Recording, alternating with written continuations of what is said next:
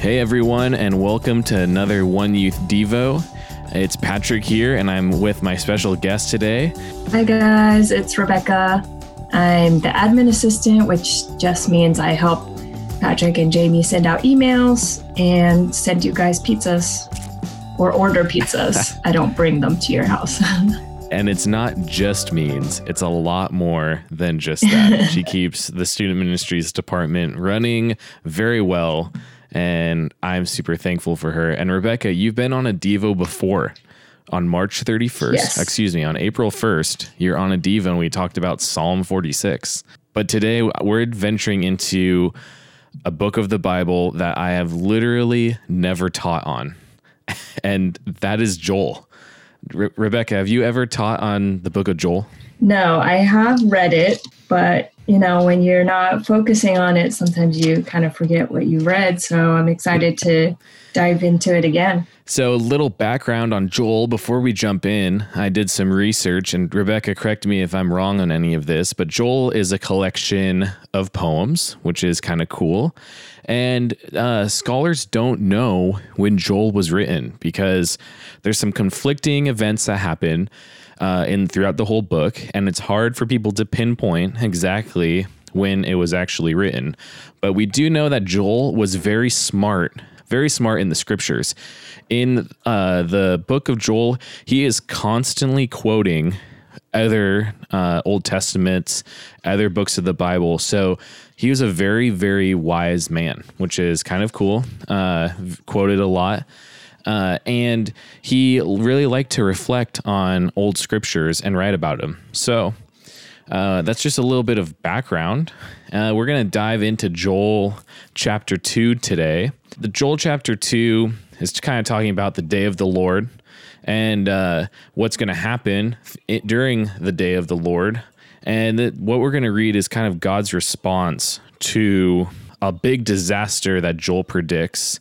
A huge wave of locusts is going to come and invade everything, like an army marching, and they're going to destroy everything in their path. So Joel calls on his people to go and pray and return to God and realize that God's mercy is more powerful than God's wrath. And he quotes a line out of Exodus that says, God is gracious and compassionate, slow to anger, and full of love. And he teaches his people that's who God is. God is not going to come and destroy everything, but God's power is in mercy. And so after the people pray, the Lord comes in and kind of responds to the prayer. And that's where we pick up in Joel chapter 2, verse 18.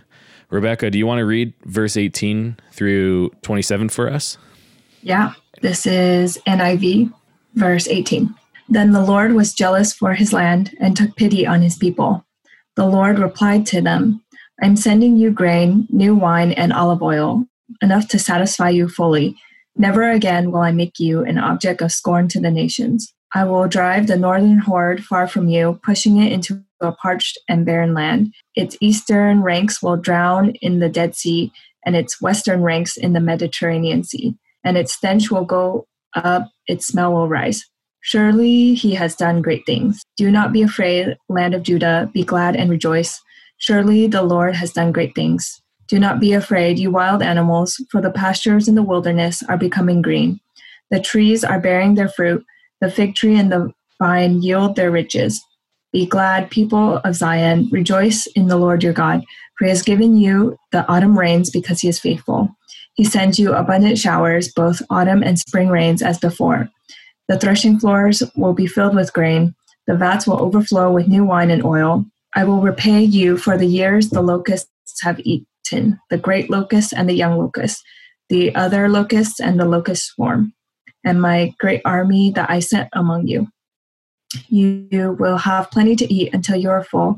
You will praise the name of the Lord your God who has worked wonders for you. Never again will my people be shamed. Then you will know that I am in Israel, that I am the Lord your God, and that there is no other. Never again will my people be shamed. The word of the Lord. Amen. What a great response. This is like a guiding light. God is coming in and saying, okay, I'm going to fix this, and I think I read this and I sit and I think, wow, if I was experiencing, the army of locusts coming in, this would be like really a good response, right? And it shows the power of prayer and also the power of God. And like Joel points out, God's mercy is stronger than God's wrath. And that's just like really a cool thing to sit and consider. So kind of going down, one of my favorite verses in this is verse 22 that says, "Do not be afraid, you wild animals, for the pastures in the wilderness are becoming green. The trees are bearing fruit, the fig tree and the vine yield their riches." The picture that comes to mind when I read that is just like so beautiful and kind of comforting. Have you ever like ran through or like walked through a big green like meadow or field or something? Yeah, I think this imagery is just amazing. I think maybe some of the people listening know that I was in Iraq for a year doing missions, and it's actually pretty dry and barren. But in the wintertime, it rains a ton. And then after that winter rainy season, it just becomes so lush and green, which most people don't think about when they think of Iraq and when they think about the Middle East. But yeah, it kind of just goes along with, that God's people, they were in this time of trial, in this time of suffering, kind of in that season where things aren't going great, but God is answering and bringing that lush beauty into their lives again, giving them this promise of kind of like that green and fruitful life. That's interesting. I didn't know that. Like you said, I'm kind of one of those people. I didn't realize that there was green and lush parts in the Middle East, and I didn't even really. I thought it was kind of hot all the time, and it was kind of more like a desert. Yeah. That's like such a cool. That's such a cool thing. I feel like those people there and you being there, you can really relate to this passage on a much deeper level because you've kind of seen that before. Yeah, I think, in San Diego, everything's pretty green because we have landscaping and, sprinklers and then gardeners. And then, the seasons don't change that much. But when, maybe some people listening have lived in the East Coast or lived in other parts of the States or other countries where they actually have seasons. And so you do really see that change. And I feel like God's really reminding, his people that there is a change that is coming or that is happening right now. Since he says, the wilderness is becoming green, trees are bearing their fruit, so there's definitely a change that he's bringing about to the people of Israel. And it's nice to see in verse 25, God acknowledges that there was years where things weren't looking good by saying, "I will repay you for the years the locusts have eaten."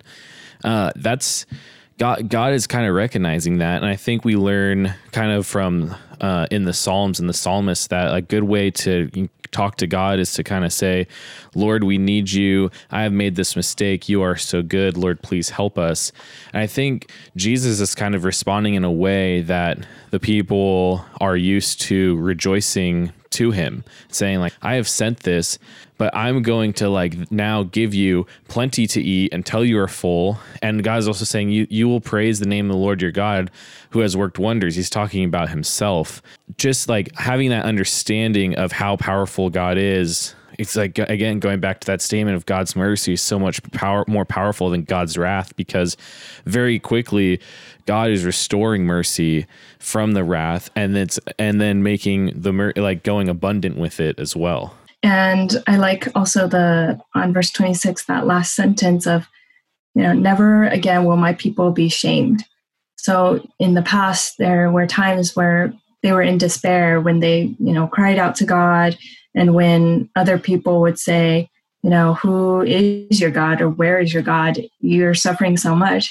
But God's promise is that his mercy is greater than the suffering and the pain that his people have gone through. And it's a promise that will be everlasting, that, even though you've suffered in the past, never again will this happen again?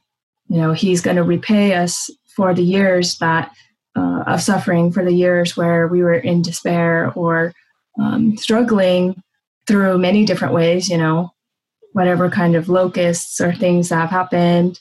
But his promise is so much greater than anything that has ever happened. Absolutely. And I read that and I see that and I think, while the locust swarm would be happening, it'd be hard, at least for me, to say like, wow, my God sent this, and to go to others and say, this is my God that sent this. And I think, God is kind of saying, you won't ever have to be shameful of that again. Like, you've stayed holy through this whole thing, but that'll never happen again. Now, the important thing to remember is Joel chapter 2 is a prediction of what could happen in the future. It says Joel chapter 1 is like a recollection of the past. And so, Rebecca, if you were kind of in this like land and you read this poem and it was written about you, what emotionally, what would that feel like? How would that pull you closer to God? What would that be like? Yeah, I mean, the words of the prophet Joel, I think, God using Joel to speak to his people and to really proclaim that there's a different future that gives so much hope.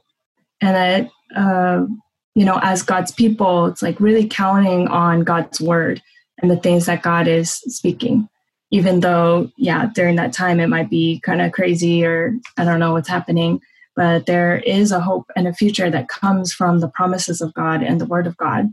So just thinking about, even reading this now in modern time, it's also a hopeful message to know that God's going to give us his grace and mercy. God's going to allow us to live a different kind of life, but even back then when there wasn't anything to hold on to except for the word of God, this is even more powerful. That's a really good word. I feel like I'm a culprit of this, is I'll put my trust in other things before God sometimes. It's like, okay, it's going to rain. I'm going to put trust in the roof of my house. Yeah. Like, I'm going to put like, oh man, this pandemic is coming. I'm going to put trust in the grocery store that they're going to have what I need.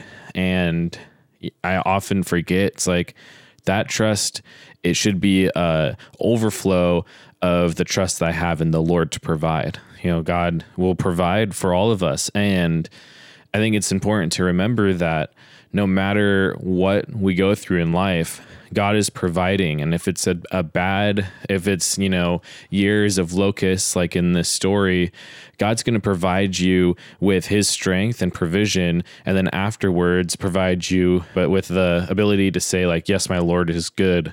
And I trust in him and he reigns forever. And that's something that I often overlook in this day. And so I think what you said is so right. These people had nothing but the will of God to hold on to. Staying true, trusting to that is so, so important. Yeah, definitely. Definitely a crazy passage. It's just like really cool to read. And I think I counted, like I said, Joel was really smart with the scriptures. He knew that other scriptures and Bible passages a lot. And in this passage alone, I think there's probably 15 or 18 different references to their Old Testament texts, which is crazy. It's like so many that when I try to read it with the cross-reference notes up, it's hard to read. And so my challenge for people that are listening is, try to connect scripture to your own life. Try to connect passages that you read to today, because the Bible, like we've talked about before on the Devo, is the living book, and you can make references to all sorts of passages. Maybe some of you are going through a season of your life where the locusts are swarming, but you have to trust in God, and that God will prevail through it. Rebecca, you have any closing thoughts? Just, exactly like you said, this is the living word of God. And no matter how many times we read it or reread it, it's just always speaking to us in our different seasons of life, always speaking to us in ways that the Holy Spirit reveals to us. So even though Joel's a minor prophet, even though I've never studied it in depth or taught on Joel, just reading it simply, God will definitely speak. So I encourage everyone to just keep on delving into the word, even if it's a passage that you've read a million times, even if it's a passage you're reading for the first time, and God will definitely use those things to speak into your life. Amen.